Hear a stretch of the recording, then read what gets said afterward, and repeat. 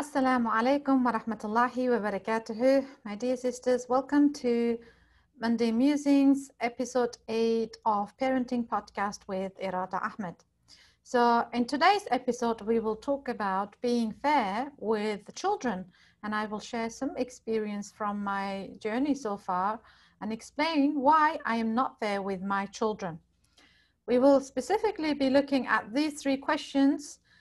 Number one, can you love two children in exactly the same way?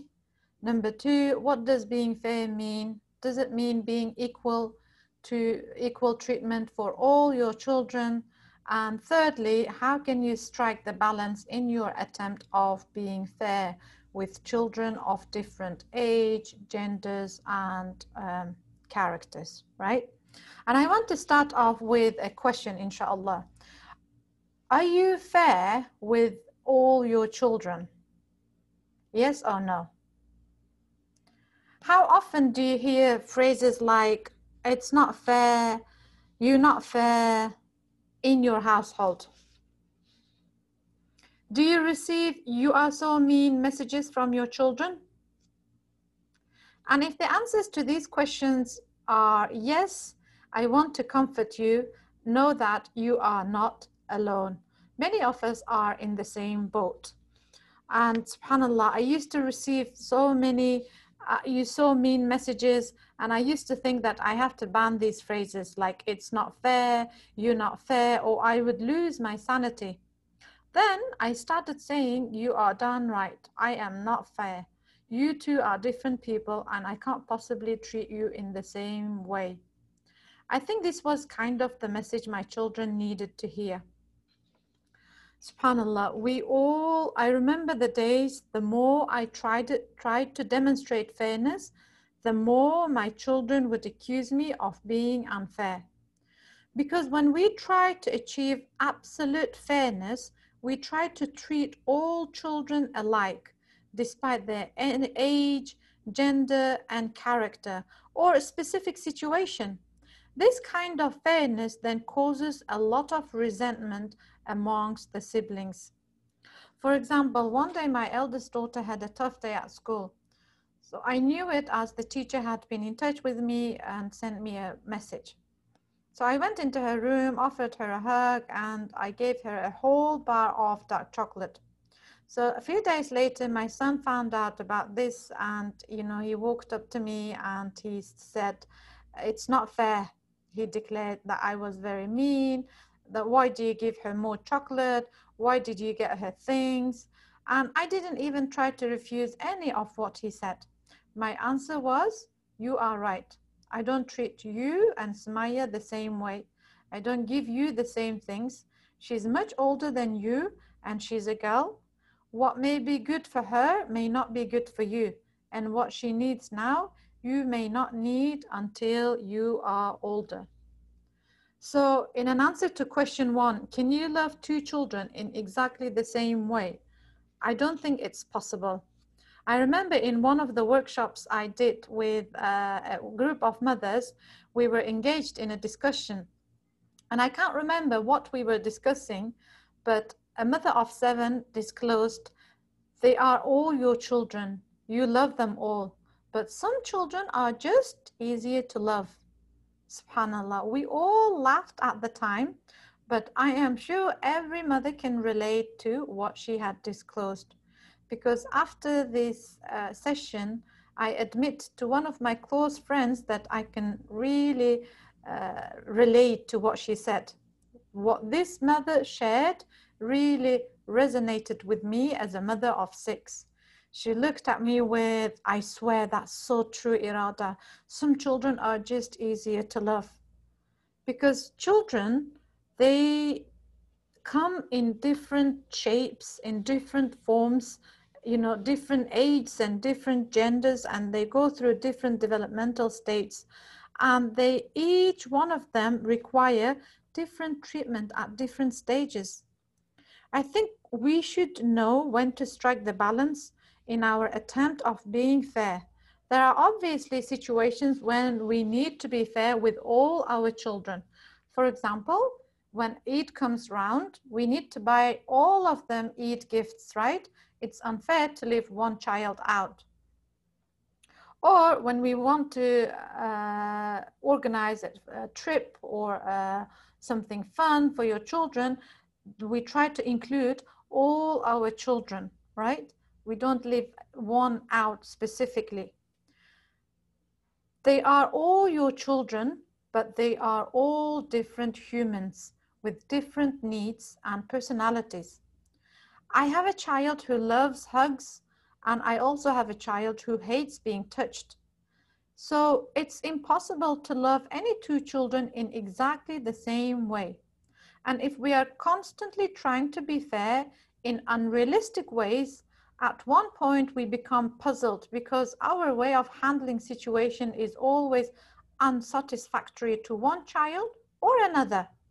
And in such situations, children are so good at taking advantage of our indecision. So if you are a mother constantly trying to be fair, don't be confused or worried if your children shout, "It's not fair," or pass you, "You are old meanie" messages. Say it bold and loud, "You are right, I'm not fair, you two are different people with different needs, and I can't treat you in exactly the same way." The more they hear it, the better. I think as a mother, many of us beat the hell out of ourselves in order to be fair with all our children. For example, when I spend more time caring for a baby or a child with special needs, the feelings of guilt secretly creep up our minds. However, sooner or later, we will realize that it's impossible to be fair with all children all the time. To acknowledge this helps us to serve everyone better in the long run, subhanAllah, because guilt tripping never yields a desirable outcome. Remember the podcast from Mom Guilt, the podcast about the mom guilt, right? We discussed this in detail. And if you haven't yet listened to 2 episodes about mom guilt, I would strongly recommend you go listen right away. The fact of the matter is that all our children require different care and treatment from parents at different stages in their lives. And if we continuously try to achieve fairness, then the siblings secretly build up resentment and frustration, because you can't be fair with 4-year-old and 14-year-old. You can't treat them in exactly the same way, right? And the following story I want to narrate is taken from one of Ida Lishan's parenting books. It really resonated with me, especially as a teacher. But however, every mother is a teacher in a way, and I am sure you can relate to this story as well. A young teacher described her experience of teaching a class of 20 children. During the first year, she wanted to be fair and show no favoritism, so she decided never to do anything for one child if she couldn't do it for all of them. At the end of the year, she reported that she felt she did not have a warm, close relationship with any child in the class. The fact was, of course, that all she had ever given any child was 1/20th of herself. That was never enough. The next year she relaxed. When a child needed her attention, he got it, even to the exclusion of others. Each child got the attention that suited her own needs and interests. At the end of the year, each child had 100% of their teacher's attention at one time or another, and she had made 20 enthusiastic friends. So in conclusion, when a mother bases fairness on her own sense of justice rather than children's expectations, it helps to build a more meaningful relationship. Remember, when we try to be fair, it doesn't have to be according our children's expectations. Your sense of fairness can be on your own sense of justice.